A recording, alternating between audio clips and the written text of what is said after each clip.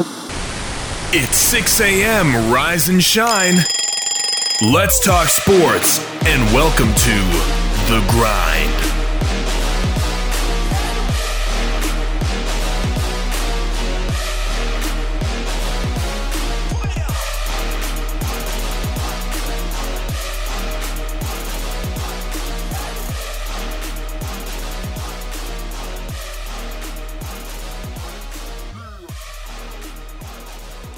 And good Wednesday to you, and welcome inside the WKVL studios at Rocky Top Sports. I'm Wayne Kaiser alongside Booner, and special guest in studio today, Maryville College alumni, Maryville College former head coach, Maryville resident at the moment, current Carson Newman linebackers coach, and you know, honestly, just really good dude, Tony Iruli in studio. Thank you. How you doing, man? Great pleasure being here, and I appreciate having an opportunity to spend some time with you, and especially Booner over there. And kind of reminds me of the good old days when we were teammates over there at Maryville College. Well, I'll tell you, if anybody follows us on Facebook, we're going to light it up here in a little bit, putting that out there. But, you know, I just really appreciate you coming in. We've kind of hammed it up a little bit before the show. This is going to be a really fun show because, Sure. You know, Coach Iruli has an opportunity he has had the opportunity to coach for 40 years and then also had a pretty fun playing career here at Maryville College with Boone, and really had a really good 4-year record, but also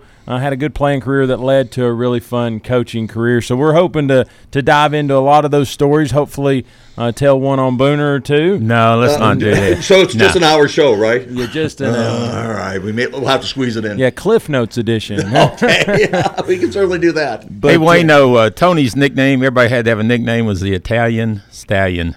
There you go. Liked it. That was right in the middle of the when all the Rocky movies were coming out, and of course, you know, being Italian in East Tennessee, there weren't too many of us up in this area right there, and especially the way I talked, they knew I was not from East Tennessee. Well, I've seen a few of those mustache pictures. I mean, you definitely had the handlebars. Well, I always said when you were a 5'9" linebacker playing college football, you had to look a little mean, trying to scare at least someone along the line. Yeah, I hear you. You rattled a few of my bones. I'll say that for you.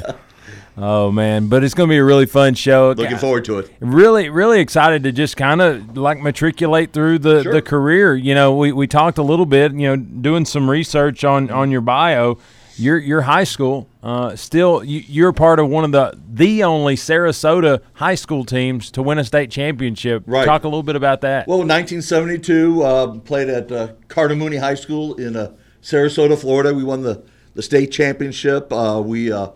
We went through the entire season, giving up only 6 points during the entire season, and then won the state championship against Wewa-Hitchcock, a school up on the Panhandle.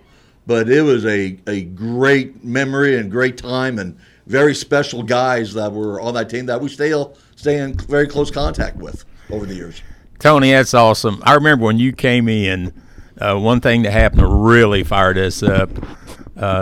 Dick Evie and Lon Hersburn came over there as volunteer coaches. Sure. I remember seeing just a confidence and a noise. And I'm like, man, what's all that noise coming from?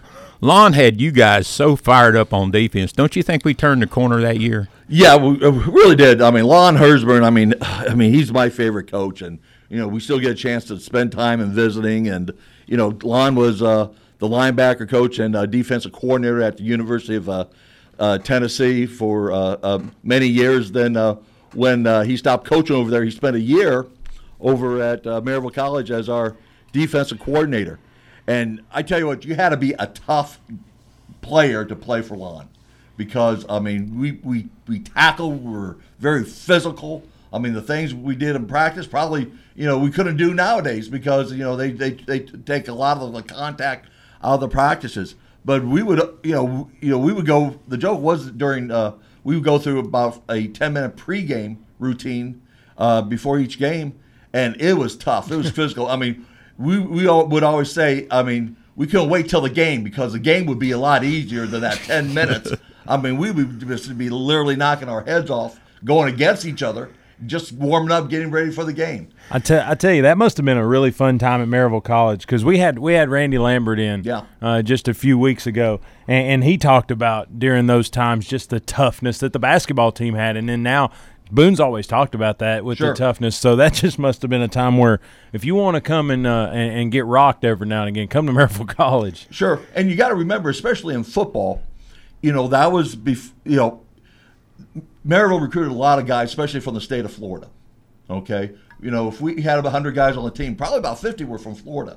Oh, wow. That was a time where in Florida, if you were from Florida, you had Florida, Florida State, Miami, Florida A&M, and Bethune-Cookman. All right, so there was no other small colleges. There was no Central Florida. There was no Southern Florida, Florida International. So if you were a good football player and you wanted to play college football, you couldn't go to a school in Georgia because all they had was Georgia Tech. Oh, wow. And that was it. So Maryville was one of the closest schools that if you came from the Deep South, that was one of the closest schools that you could go to and play college football. So if you look at a roster, and Buddha knows that, we had a whole bunch of guys, from Florida and very talented players as well. Absolutely, from all different areas. Hey, Wayno, Tony's going to tell you won't believe this. We had a team meeting, and when Dick Evie walked in there and picked up that giant barbell, he talked for like 15 minutes, curling what most people would try to bench. Yeah, he was very, very intimidating. And are you good enough to play the way I'm going to coach? Is the way I feel. Yeah, Dick played in the NFL for about 12 years. I mean, he played for the Bears and a couple other teams, and it was instant respect whenever he talked. And Lon Erzburn, and at the same time, we had a wonderful coach. Jim Jordan was our head coach my first 2 years, and really turned that program around. Then when he left, he handed it over to Steve Fickard, who was our head coach. John Shannon was our defensive coordinator. So during the 4 years.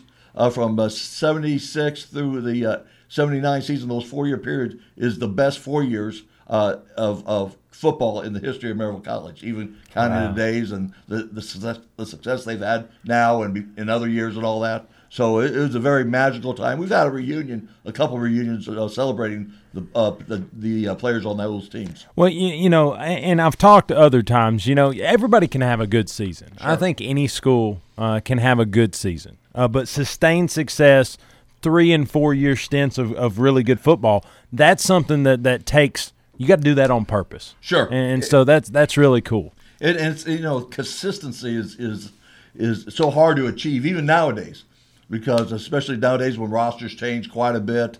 You look at especially at the major college school, you don't see those great 4-year players anymore. After 3 years, they're moving on. So there's constant roster changes. Especially with now, a kid, if he's not playing, he can jump into the transfer portal, or the days where a kid would spend a year or two developing, and then getting his opportunity when he's an older player. Those days are gone. I mean, in my day, when you came in as a freshman, you knew you weren't going to play as a freshman. Okay, as a sophomore, you wanted to be a guy that could be involved in special teams. And playing a little bit. And so then by the time you're a junior, now you've developed both as physically and mentally as a football player. So now you're making your push now to be a starter, to be a main contributor of the team, beginning your junior year. Nowadays, I mean, you got freshmen, if they're not playing or starting after their second or third game of their freshman year, they want to jump in the transfer portal, and it's just kind of crazy the way things have changed now. Yeah, Coach, a little bit about back up to the recruiting process. Yeah. Like you talked about Maryville College being one of the closer southern schools that would recruit in Florida, but how did that go? Like, did you send information to them, or did they come to find you? Oh, they still sent coaches out to find us. My story was after I graduated high school. I played baseball. I was a pretty decent baseball player. Probably a little bit better baseball player than football player. And I went ahead and signed at Manatee Junior College. And the junior college systems in Florida, I mean, were outstanding. Mm-hmm. I mean, give you an example. We had Pee Wee Reese's son on our baseball team. Oh, wow. I remember having batting practice with me, Mark Reese, and Pee Wee Reese having batting practice. And, I'm pitching to Mark, and he gets on hitting, and all of a sudden Pee Wee says, "Hey, Tony, throw me a few." And it's sort of like the scene from Field of Dreams, where Costner is throwing to Shoeless Joe Jackson. He said, I'm throwing to Shoeless Joe Jackson. I'm just so worried that I didn't want to make sure I hit Pee Wee Reese. Right. But, that was my route. I want, to further myself baseball. I hurt my shoulder. And, when you're a catcher and you struggle to throw, that's not a good thing. But so then I transferred to Maryville College because they had recruited me coming out of high school. One of my best friend, Mike Smith, Smitty. Yeah, he went defensive back. He went to Leeds McRae, and he kind of convinced me to go to Maryville. And Maryville was a place where it was Division III school, so I could play both baseball and football. And that's how I ended up, coming to Maryville College, which obviously the move of me going to Maryville. I mean, everything, when I talk to people, everything I am today is based on the fact, 40-some years ago, I decided to come to Maryville College. So with me as a father, as a husband to my wife, Carol, 3 kids, 7 grandkids, being able to coach college football for 40 years, everything I am today is based on the fact back in 1976 I made a decision to come to Maryville College. Wow. And hey, so, Tony, who was your baseball statistician at Maryville College? I think didn't you do that? I think you wanted some free meals. And hey, Wayne, in fact, I kind of remember one time, Booner, now that you mention it, it was I hit a ball in the deep shortstop, and the guy bobbled it a little bit, and and back then I could run pretty good, and I beat the throw, and I came back and you had wrote it down E6. Oh. All right, and I remember sitting next to you and strongly suggested that was an infield base hit. All right, in a very, very Italian way, and amazingly, it got changed. Oh, he was so friendly. It was the scene from The Sopranos. Yeah, Boone is easily persuaded. Let's just go there. I made him an offer he couldn't refuse. That was so funny. We were on the van coming home, and he goes, I hit that so hard. There's no way you could have handled it. Yes, that's right. And you agreed. For some reason, I mentioned good Al job. Pacino and The Godfather, and it got changed. I appreciate good job, Boone, because that may have led to this interview today. There you it's go. like you making the change. And to be honest with you, I could play baseball pretty good. My junior college, I was the second or third highest hitter. I hit like 313. Went to Maryville College. My first year, I hit 407. Oh wow! Then 376 my junior year. Then it was like 390 my senior year. And I hit a grand slam against University of Tennessee. Oh wow! Hit 2 grand slams in a doubleheader against Tennessee Tech. And so I had a lot of success. That's why Maryville was so much fun, because in those days, it's still like, you could play 2 sports. Most of our guys, we had guys like Wayne Dunn and a whole bunch of those guys, especially from New Jersey, that would play football and wrestled at a high level. And we had guys, half the guys that started on the baseball team were football players. DT, Danny Thomas, Barry Mathis, guys like that. Ken Hanna, Joe Moffitt, Vince Fucci, all those guys, played football as well. And so nowadays it's just, even at the small college level, it's so much harder to do because, those sports are now year round. Baseball, fall baseball, football, you got, spring football going on and all that. So it's hard to be able to play 2 sports in today's culture. You're at Carson Newman now. Do you see any kids doing that now? We have a couple of guys try baseball, and usually they either fall out of baseball or decide not to play football. They usually go one or the other. Where we see more 2-sport guys are guys in track. Track, yeah. Yeah, and David Needs, who used to be a quarterback at Carson Newman and was an assistant coach, he runs a very successful track program and cross-country program. So we see a lot of our guys, being in the sprinting competition, the javelin, all sorts of things. And so, we do not discourage our guys playing both sports. And and David's done a great job as our track coach at Carson Newman for the last several years. Hey, Tony, before you took a head coaching stint, you had the opportunity to coach a lot with one of my heroes, Ken Sparks. Give us some Ken Sparks stories. Tell us what it was like. Kind of a different environment there. He was a national champ. How many years? Won the national championship, I believe, seven times. God. Carson Newman is a NAI Division II. I mean, Ken, he's about as good as a man, as good as a Christian I've ever been around.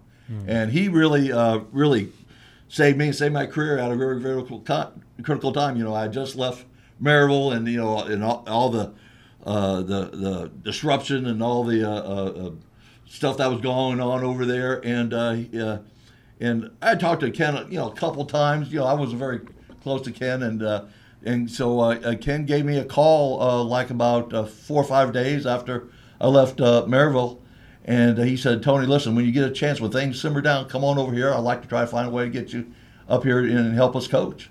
And so he gave me an invitation, and we met and we talked, and found a way for me to be a part of that program. And I tell you what, looking back, I mean, he's a guy that I think really influences young, upcoming coaches on how to do things the right way, and the way you handle players, the way you conduct your practices, the way you be very thorough in things that you do. I mean, he was just really a great guy. He said, "Tony, I'm going to hire you. I'm going to hire you as my minority coach here up at Carson Newman." I said, "Well, Coach, thanks a lot. I really appreciate it." He says, "You don't understand. I mean, you're an Italian Catholic out of Southern Baptist School in East Tennessee. There isn't anything more minority than that." And so so anytime, when we would have our staff meetings, if we had usually about 30 to 45 minutes, we would have a Bible study or discussions on the religious end of things.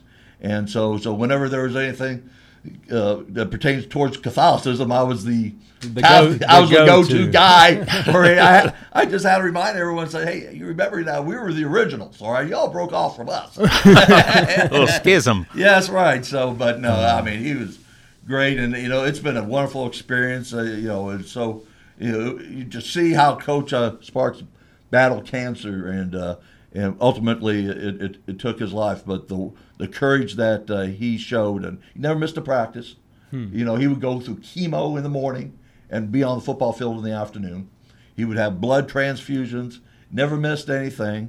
And we knew that Coach Sparks, he was going to coach till the very end. He was not going to retire and sit it out for another 2-3 years, and before ultimately, cancer would take his life. We knew he was going to go till the very end, and he finished up the season, and about 3-4 months after the season, then he passed away.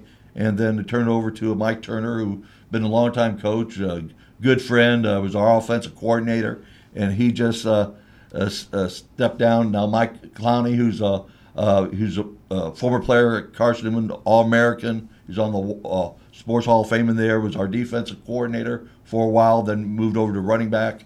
And so Coach Clowney is now our new head coach there. And I get at him the other day. I said, "Gee, Mike, you get named head coach, and all of a sudden college football gets shut down. Congratulations." Way to go. Yeah, but I was just so happy to give Mike that opportunity, because he deserves it. He deserves the opportunity, and he's a guy that does things the right way. And so I'm very proud being a part of his staff and still being a part of Carson Newman. Tony, is it true that you guys did not practice on Sunday? Oh, no, we didn't practice. Coach Sparks. Yeah, well, I've never practiced on Sunday. What we did do, we did not meet as a staff. Right. Yeah. No staff meeting. Yeah.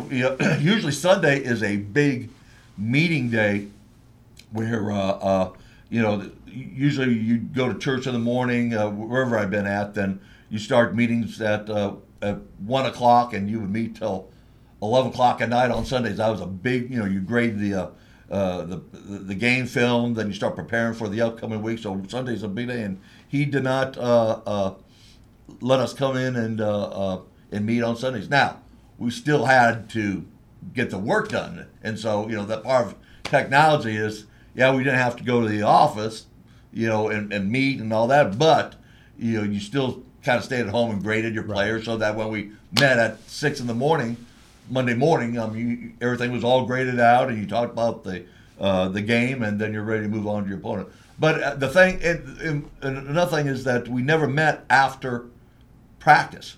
All right, so it wasn't. You'd have practice till 6 o'clock, then you'd have dinner, then you stayed in the office till 10 o'clock at evening. Coach was a strong believer in family, having family time, and he felt like that. You put 12 hours in a day, that's long enough. You don't need to be putting in 16, 17 hours a day. Right. And if you can't get it figured out with that amount of time, then you're probably not that good of a coach. And maybe you need to tune it up a little bit. Yeah, you go to different sports. So that was very appreciative. I mean, you have a Sunday afternoon with your family having dinner during football season. I mean, that was something I never did, even when I was the head coach, because I was never, taught that was the way to do it. Right. And so those were some of the lessons. And just like I said, I was just, just great memories of Coach Sparks, and just a wonderful guy, really is. Awesome. Well, man, Boone, we've kicked off this show pretty hardcore. We've went from Sarasota, Florida, all the way to Carson-Newman College. We're going to take a quick break, listen to these great sponsors. Coach Tony Iruli in studio, excited to have him in here. We're going to kind of matriculate through the coaching carousel, post-Maryville College, like what that looked like after the break. We're listening to these fine sponsors. You're listening to The Grind, 100.9 FM, 850 AM, and streaming at WKVL.com. We'll be right back.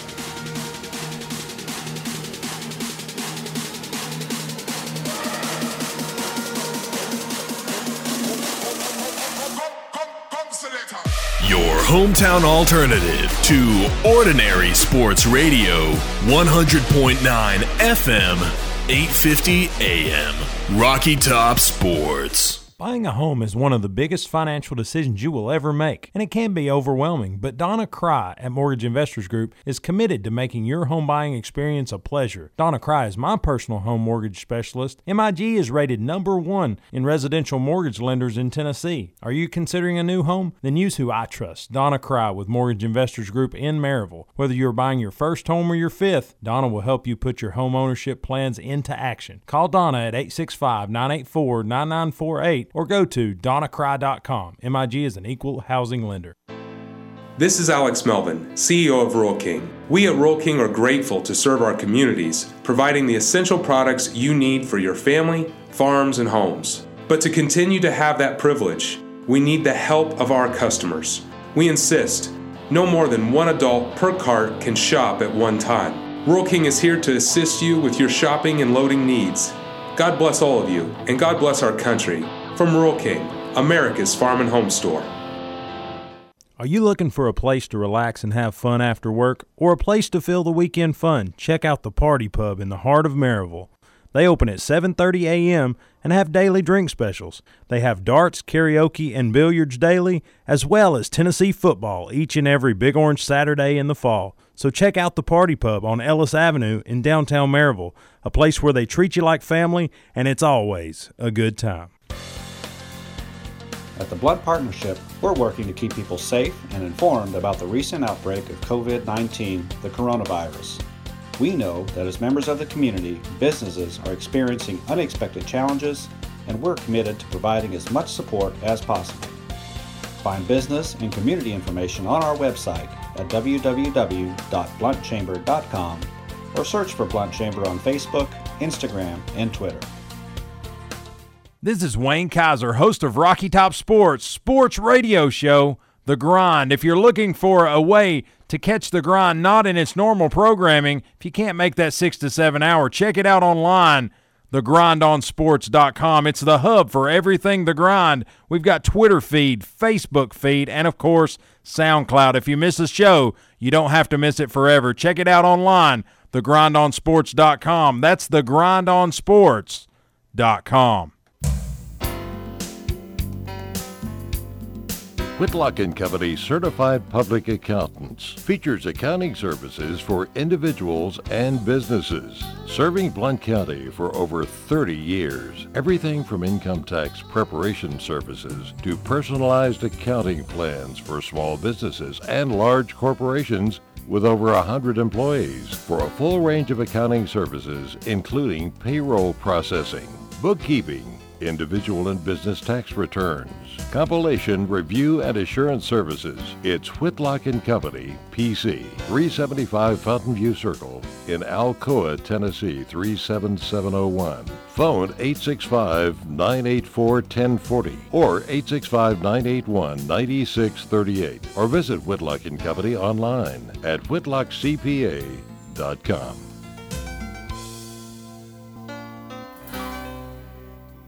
We don't always promise to be perfect, but we promise to give you our honest opinion. This is sports radio from a fan's perspective. You're listening to The Grind on 100.9 FM, 850 AM, Rocky Top Sports.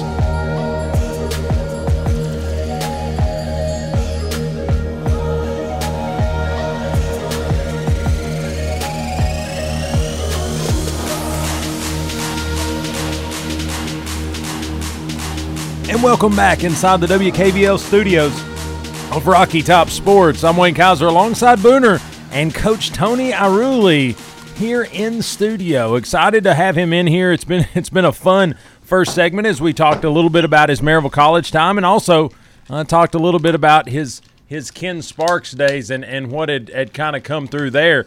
But, Boone, it's one of those deals where 40 years of coaching has probably done a lot to kind of get you there. And leaving Maryville College, just kind of tell me how that kind of progressed. Like, where did you go out of college, and then how did that coaching system start? Well, I knew when I started college, I was going to be a major in accounting. And I came from a long line of Italian families that were all professionals. We were doctors, we were lawyers, and my dad was a doctor. He wanted me to become a doctor, but I just had, I knew that just wasn't for me. And so I remember the day I told my dad that I decided not to be an accountant. I was going to want to be a major in PE and be a football coach. And I think my dad didn't talk to me for about 3-4 months. I mean, he did not take it very well. And but I just knew that, I wanted to coach, to be a football coach. And Robert knows my wife, Carol, we dated all throughout Maryville College, and we got married, like about 3 weeks right after we graduated college in 1980. And so what I did, I applied to just about every school east of the Mississippi to be a graduate assistant. And so I got 2 interviews. One was to Southern Illinois, and the other one was to Bowling Green University. And so I interviewed at both places and was offered a GA position at both and ended up taking the one at Bowling Green University in 1980. And so that started my career at Bowling Green. Then, back in those days, I mean, Carol, we got married, went to Bowling Green. Carol didn't have a job. She was a teacher, and she met the superintendent of a local school system in the line of a Kmart and got offered an interview. And so she made $11,000 our first year, and I made $212 a month as a GA, being a married couple. So that was our first year at Bowling Green. Then I met a guy named Jim Levitt at a national convention who Jim Levitt. Yeah, that was a head coach at South Florida, one of the premier defensive coordinators in college or in professional football. He's a DC. He was a DC at Oregon, wasn't he? At one DC point? At Oregon, and now he's the DC over at Florida Atlantic. Oh wow! But Jim's just a great guy. Well, Jim played at Missouri, and it's from the Tampa area. We met at the national convention, and he was just leaving Missouri to take a full-time position. In those days, it used to be you would be a GA. Then what was the next level was called a part-time assistant, which meant you worked full-time, but you got part-time pay. Oh, right. Which was equivalent to out-of-state tuition. So he helped me get a job at Missouri, and so I applied there, interviewed over there, got offered a job. So I left Bowling Green like in January to take a job at University of Missouri as a part-time assistant. I was the film coach, assistant linebacker coach. The backstory is this: Carol is still teaching. Oh, wow. All right. And when I left, she was at that time 3 months pregnant. And so, The life of a coach. Yeah. So I had to leave. And here's Carol. She's in northwest Ohio. Don't know too many people there. We had a couple of friends from the Bowling Green staff.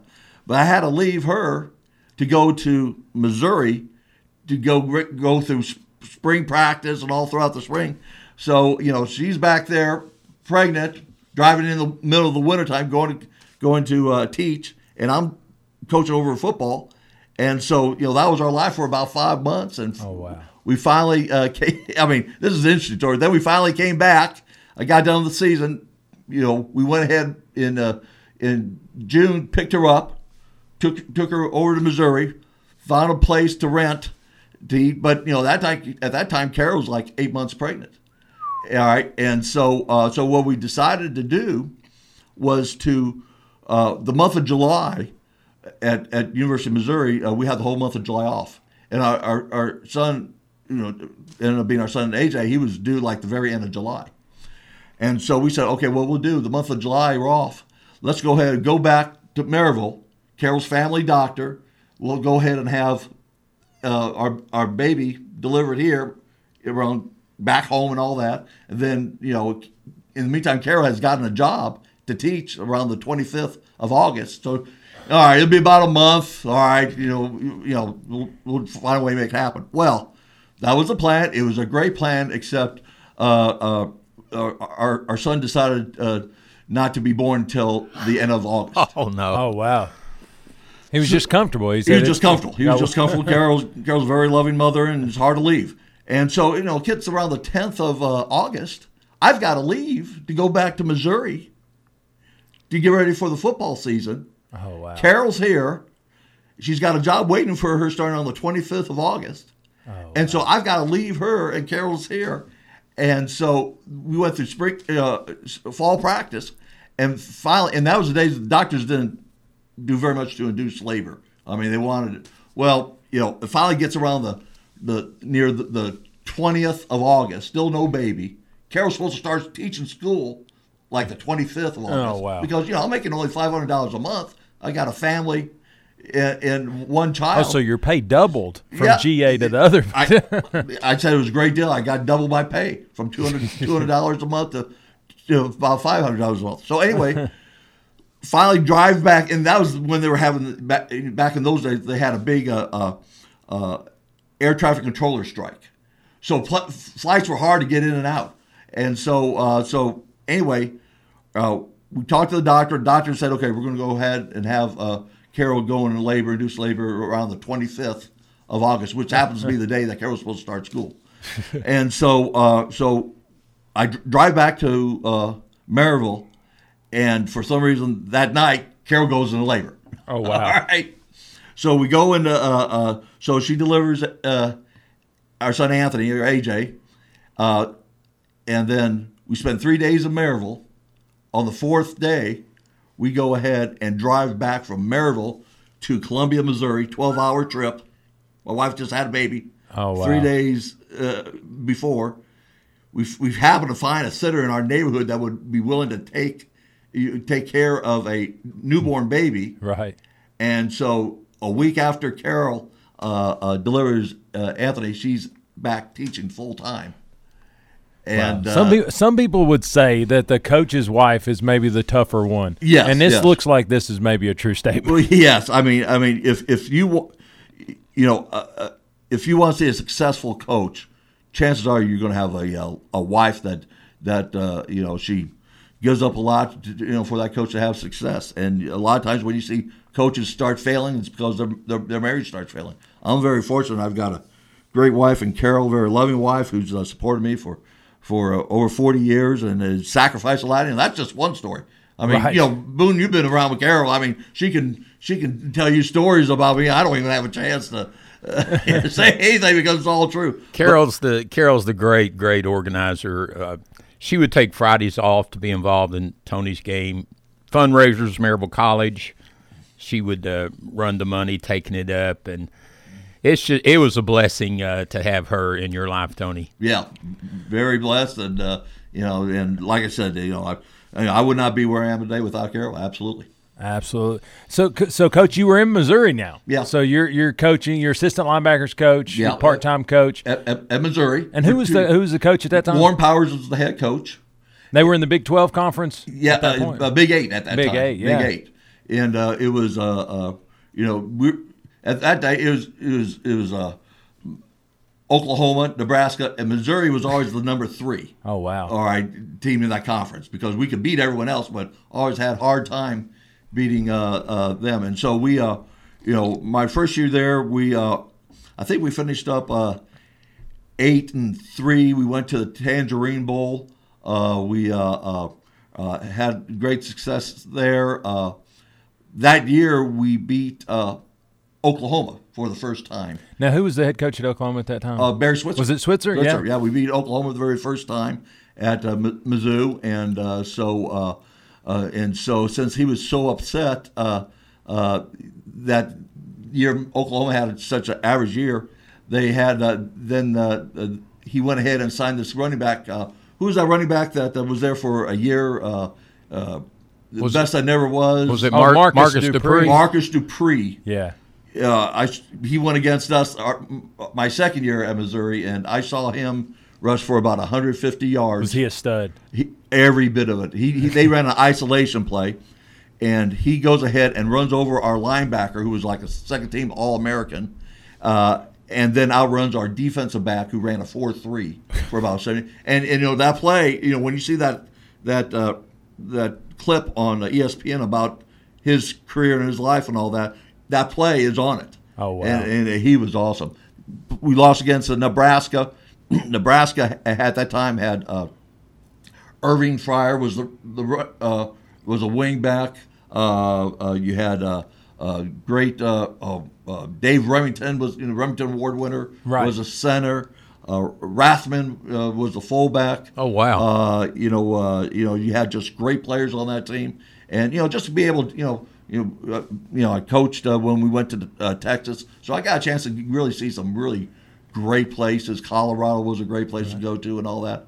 And so after those 2 years there, my time was up as a part-time assistant coach. I had to find a full-time job, and then I was offered a job. The guy that was the head coach of Maryville College, Art Ogden, had got hired by young Terry Bowden at Salem College. Oh, wow. And I was looking for a job, and Art brought me in, and I got hired as the linebacker coach at Salem College in West Virginia, where it was a town of 3,000 in the town, and a third were unemployed coal miners.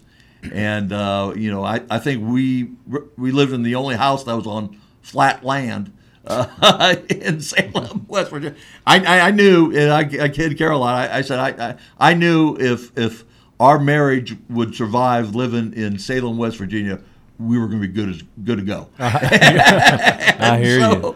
So it was, but boy, those were back in the days of NAIA football, where where it was we got great football players. We got you could get guys that transferred in. We had guys that starting nose guard from Michigan's Rose Bowl team. We would get guys from Terry would bring in starters from Florida State. I brought in a couple guys from Missouri. We would get guys from Michigan. We would get guys from West Virginia. I mean, it was like Division I, and those were also the heyday of Carson Newman. Carson Newman. Those were the days when a lot of guys that played at UT didn't work out for them at UT, ended up going to Carson Newman.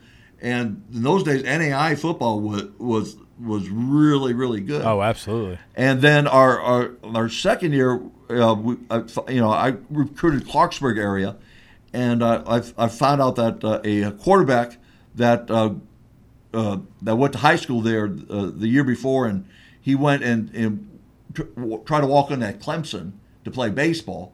He was coming back and wanted to play football, and so I told Terry about him, and Terry said, "Well, let's get him." And the guy was Jimbo Fisher. Oh wow! So Jimbo was our quarterback during the 1984-85 season at Salem College, and I tell you what, he was outstanding. I mean, he could light it up. He could throw. I mean, if he was 5'11", All right, if he was 6'2", 6'3", I mean, he was a D1 guy, no doubt. He's 5'11" Monday through Friday, but on Saturdays he's 6'2". Yeah. I mean, he was exceptional. And so we were there at Salem College for 3 years, had a lot of great success. Then Terry left Salem to go to Akron to be an assistant coach, and I left to go to after he left. I didn't get the head coaching job at Salem, so Carol and I, we moved again and went to Susquehanna University at a Division III school in Pennsylvania. Was there for 2 years. Then Terry brought me with him down to Samford University in Birmingham, and that's where we were there for about 6 years. Wow. And so Samford I was the recruiting coordinator, linebacker coach there for 6 years. Had great success there. It was a fun time to be a coach at that point in time. I tell you, you kind of mow through that, and you're like, do you just always kind of leave a bag packed, or I feel like between recruiting and moving, you were always kind of in tow, right? Yeah, I mean, you're looking for a big break. There's several times where I thought I was, I got, just missing out on just the big break. When Terry left Samford to go to Auburn, everyone assumed that I was going with Terry. Well, when Terry got the job at Auburn, one of the stipulations is that Terry could bring any of the offensive guys from Samford with him, but he couldn't bring anyone on the defensive side because part of Terry getting the job at Auburn was keeping some of those those defensive guys, which were real in tight with all the big time alums and all that. So I got I missed that opportunity, and so there's been a couple times where I got offered a linebacker position at Marshall University with Jim Donnan. I turned it down because Terry asked me to no, Tony, need you to stay. If I go major college, I'm going to bring you with me and all that. That didn't happen. Jim Donnan, a couple years later, gets offered the head coaching job over at Georgia. Yeah. He brings like 8 of his 9 assistant coaches with him. And so your trajectory, you look and probably question that, and you look at you look for breaks and things like that, and so but you just keep plowing away, and after Samford, I went up to Shippensburg University. Mm-hmm. You won Assistant of the Year there, didn't you? Yeah. I was named Assistant Coach of the Year, and not only because of coaching, but a lot of the things Carol and I would do. We were heavily involved in doing a lot of things with school programs, reading and fundamental programs, a lot of community work. So, I was named Assistant Coach of the Year. And, again, a lot of it had to do with things that Carol was doing on the side as well. But Shippensburg, we really had some great teams. We had, John Kuhn, remember him? There was a fullback for fullback. The Packer. He was our fullback at Shippensburg. He's a bowling ball, is what he was. And a great guy. We also had a defensive back named Brent Grimes that played in the NFL for 10 years. And so it was a fun experience there. Then after being there for about 6 years, in 2003, I was named the head coach over at Maryville College, which was a something I was really looking forward to. And it was we had 9 great years, and be able to come back home and being back around guys like Boone and Barry Mathis, and we had a receiver named what was his name again? Bill Cruz. He had black stuff under his eyes. He had stickum all over his arms. Yeah, we played with a guy named Bill Cruz, and he kept the stickum business alive. We over budgeted one year and almost went broke. He was the Maryville version of Blitnikoff. The guy had posters of Blitnikoff. I would say so. I mean, he had. Did the stickum drip off the posters? I didn't know. It stopped. You did not. He did not have to put glue on the back of the posters to put it up there. He just put a little bit of stickum. It would stick there. I mean, he had it up and down the arms like this. Awesome. I mean, Tony, he caught one touchdown and he just stuck his hand out, and the referee had to pry the ball loose. No, he actually did not catch it with his hands. Oh, he caught it with his 2 forearms like that. That's awesome. And Bill's a great guy, a great friend, and all that. But I know he's a little bit mourning because he was a big John Prine fan. Well, I tell you, between Joe Diffie and John Prine, Lord, two legends. Yeah. 2 legends. Bill would stay up late at night playing the guitar. Boone, you would do it. Did you play the guitar back then? No. Oh, maybe it was another. Well, we don't call that playing. What Boone does with it, but Anyway, but that's awesome. So when you come back to your alma mater, you got to be like, so you talk about the Jim Don and all that, but then you come back to your alma mater and you got to be like, give it all up for coming back. Absolutely. Here. I mean, after I had several other opportunities to get some bigger jobs and all that, and I kept turning down. I said, no, this is what I want to do. I want to be the head coach at Maryville College, be there until I was going to coach till I was about 60 years old over there. And it was great because at that time, Maryville was struggling, and so I got the opportunity to be the head coach there, and we slowly turned it around. It was in transition where, the biggest part of it was that Maryville really underfunded the football programs so much. I mean, to give you an example, as soon as I got there, I had to raise about $80,000 because, I mean, the helmets we were using were like 7-8 years old. Oh wow! All right, they were the hand-me-downs from Oak Ridge High School. Those were the helmets we were using. Wow. Yeah, I mean, just for listeners out there, you're turning helmets every 5 years now, whether they need it or not, right? Yeah. That's the new game. So when you come into Maryville College, you've got 8-year-old helmets. You've got stuff that should have been thrown away years ago. Absolutely, but budget-wise, they couldn't do it. So the biggest thing we did was to raise money to, we had bought new helmets, new shoulder pads, new shoes, and I think part of it was with me being an alum. I was able to get guys like, Booner to throw in $50 or $100, and guys like Lee Taylor and Dave Evans and that connection. And so we kind of got the thing kind of going, in the right direction. We were transitioning from being an independent school. We moved into the USA South Conference. Mm-hmm. That's where they currently sit, right? That's where they sit right now. The problem is being a Southern school in Division III is you have to travel so much. In the North, where there's a lot of Division III schools, I mean, every school is an hour or two away from each other. Well, in the South, in the USA South, I mean, to go down and play Huntington, that's an 8-hour trip. To go play North Carolina Wesleyan, that's almost a 10-hour trip. And so, you have huge travel issues being a Division III school in the South. But we ended up making a home in the USA South. We kind of got the program going in the right direction, and so I'm just very, very happy to do it. And let me say this: Phil Wilkes was the previous head coach before I got there, and Phil and I are good friends, and he did a great job for everything for what he was given to him. I mean, he had some outstanding coaches while I was there. He did things the right way, and I stay very close to Phil because I think that more importantly, he's along the lines of Ken Sparks. He's a guy that's going to do things the right way, and he's made a positive impact on many lives of the players that he had coached over at Maryville College.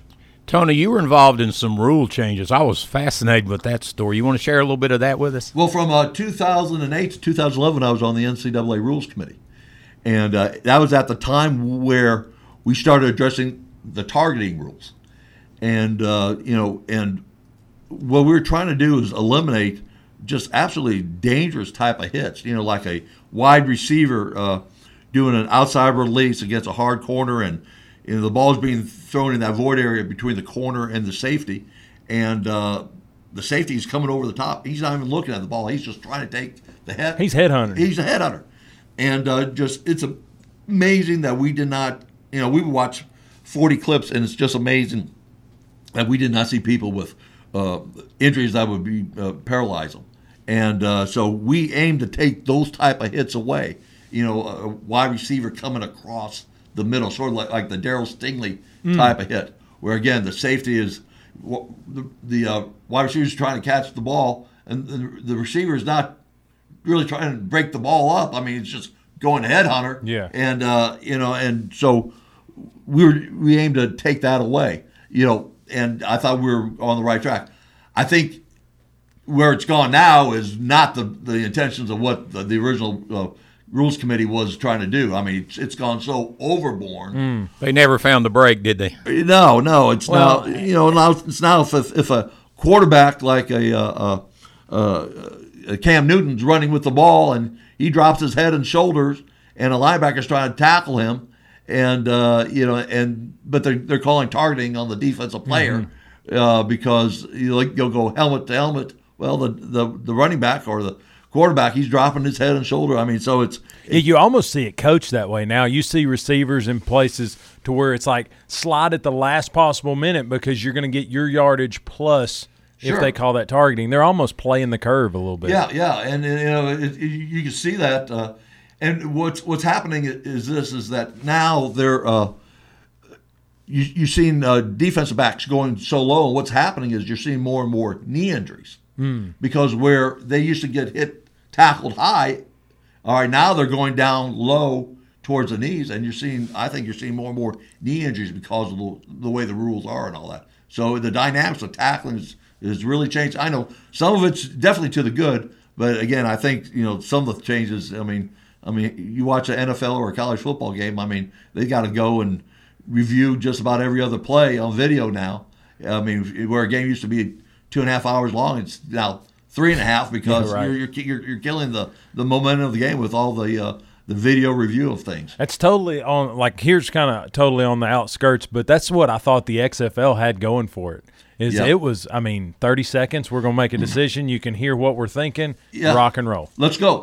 I also like the rule with the XFL with the way they're handling the kickoff. Oh, absolutely. Because, kickoffs, they've done studies where, they've had more concussions with a kickoff. And, again, I'm an old timer where I like the old kickoff rule, but I can see that where, you're going like 30. Those guys that run 4.3, they're kicking around 30 mile an hour. Yeah, they're going full throttle. And so now they made a change there where I thought it was kind of interesting how they do that. So XFL has always been a little bit on the cutting edges. Hey, let's see if we can do something a little bit different to make it a little bit unique to our sport. And the thing is, they understand there's already a way to do it. So if we do something that doesn't work, okay, we know where to go back to. Yeah. But, it's not etched in stone. But if you don't try those things, you never know if it's going to be successful or not. Well, Coach, we're going to have to do a part 2 at this at some point because we're about 9 minutes away from the top of the hour. I thought we were. But we're not going to take a next break. I'll give them some extra ones tomorrow. We're too good into this right now. But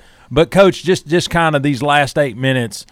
Just one of those things that I want to touch on is one, you've had a great career. Just what Boone had talked about and what the pictures he put up. You had pictures with Dabo Swinney. Sure. You had pictures with Joe Girardi. I'm a Yankees guy, so Joe's my cousin. That's awesome. That's awesome. I guess you're an Angels fan now, right? Is that where he's at? No, he's Phillies. I knew it was one of those red Phillies, teams. We're very loyal. I was a Yankees fan while he was there, and then they decided to let him go, so the heck with those Yankees. I know it's hard. He's got a Bryce Harper now, don't he? Bryce Harper like this. Real quick, Dabo Swinney, when I was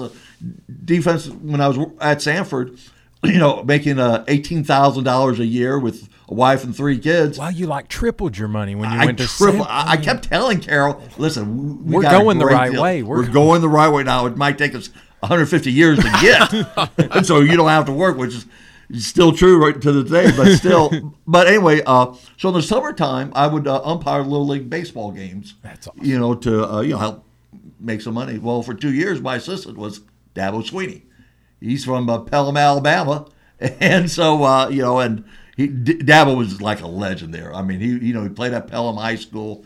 He walked on, played at Alabama. Yeah, I saw some of your pictures of Hoover in Alabama. Yeah, absolutely. Yeah. My, it's where we live is right next to Hoover. Just a great area right there. But Dabo, I tell you what, let me just say this about Dabo.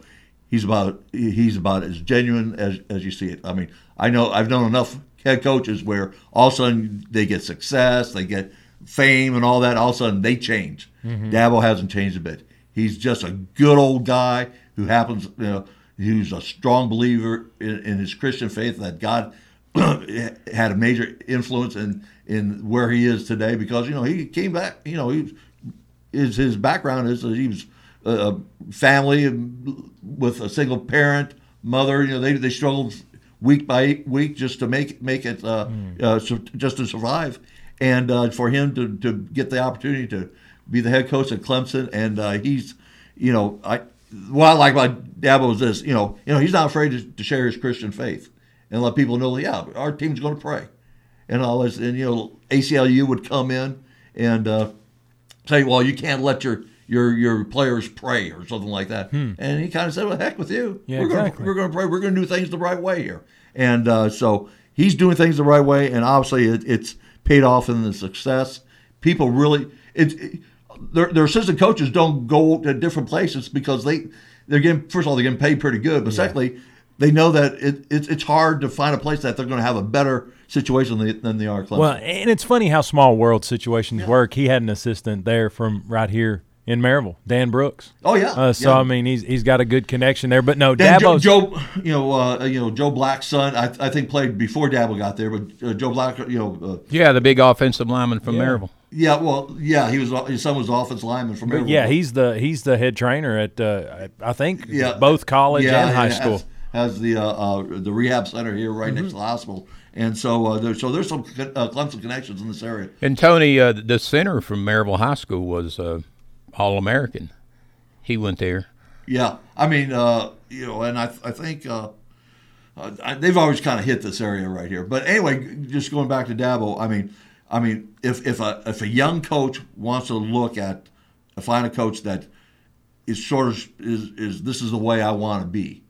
All right, they should be looking at Dabo Swinney because he's going to be doing things the right way. He's going to be giving a great example, and in this time where you're looking for leadership and you're looking for great role models, without doubt, Dabo Swinney is probably the best one out there. Well, and I'll tell you, and Boone, you can kind of speak to this too. We've kind of done the conversations of best coach ever, and of course Nick Saban's right there, sure. And then but Dabo Swinney shows you that there's different ways to skin the cat, right? Sure, and he's more of a player's coach. Yeah, and he's very active with them, and the kids love playing for him. They really do. I mean, I know there's a couple of former players from Knoxville area that have gone over there and done very well. Oh yeah, T. Martin's son's right there. Yeah, and so he's going to be a fourth. The big question is this: him being a former Alabama player. Yeah. All right. The day that Saban retires, they're going big time after Dabo. And I've always been nervous that I'm not going to be able to understand if he really takes the job or not because I'm going to be too busy cheering that Saban's gone. Saban's gone. There's no way. I mean, right now he's got. They'll throw so much money at him, all that, but he's where he's at right now. I mean, it's probably no better explanation of a bird in the hand's worth two in the bush. no doubt. Yeah. Hey, Tony. A great explanation of Dabo is T. Higgins, great Oak Ridge receiver. We were so excited when Butch Jones went over there, and he basically sat in an area and he was seen and he was showing, hey, I'm interested in you. What does Dabo do? He comes in, and he's typical Dabo. He goes up there and sits with T's mother and spends the entire basketball game watching him play. Yeah. I was not surprised that T went with him. Well, T's going to be a first-round pick this year. Sure.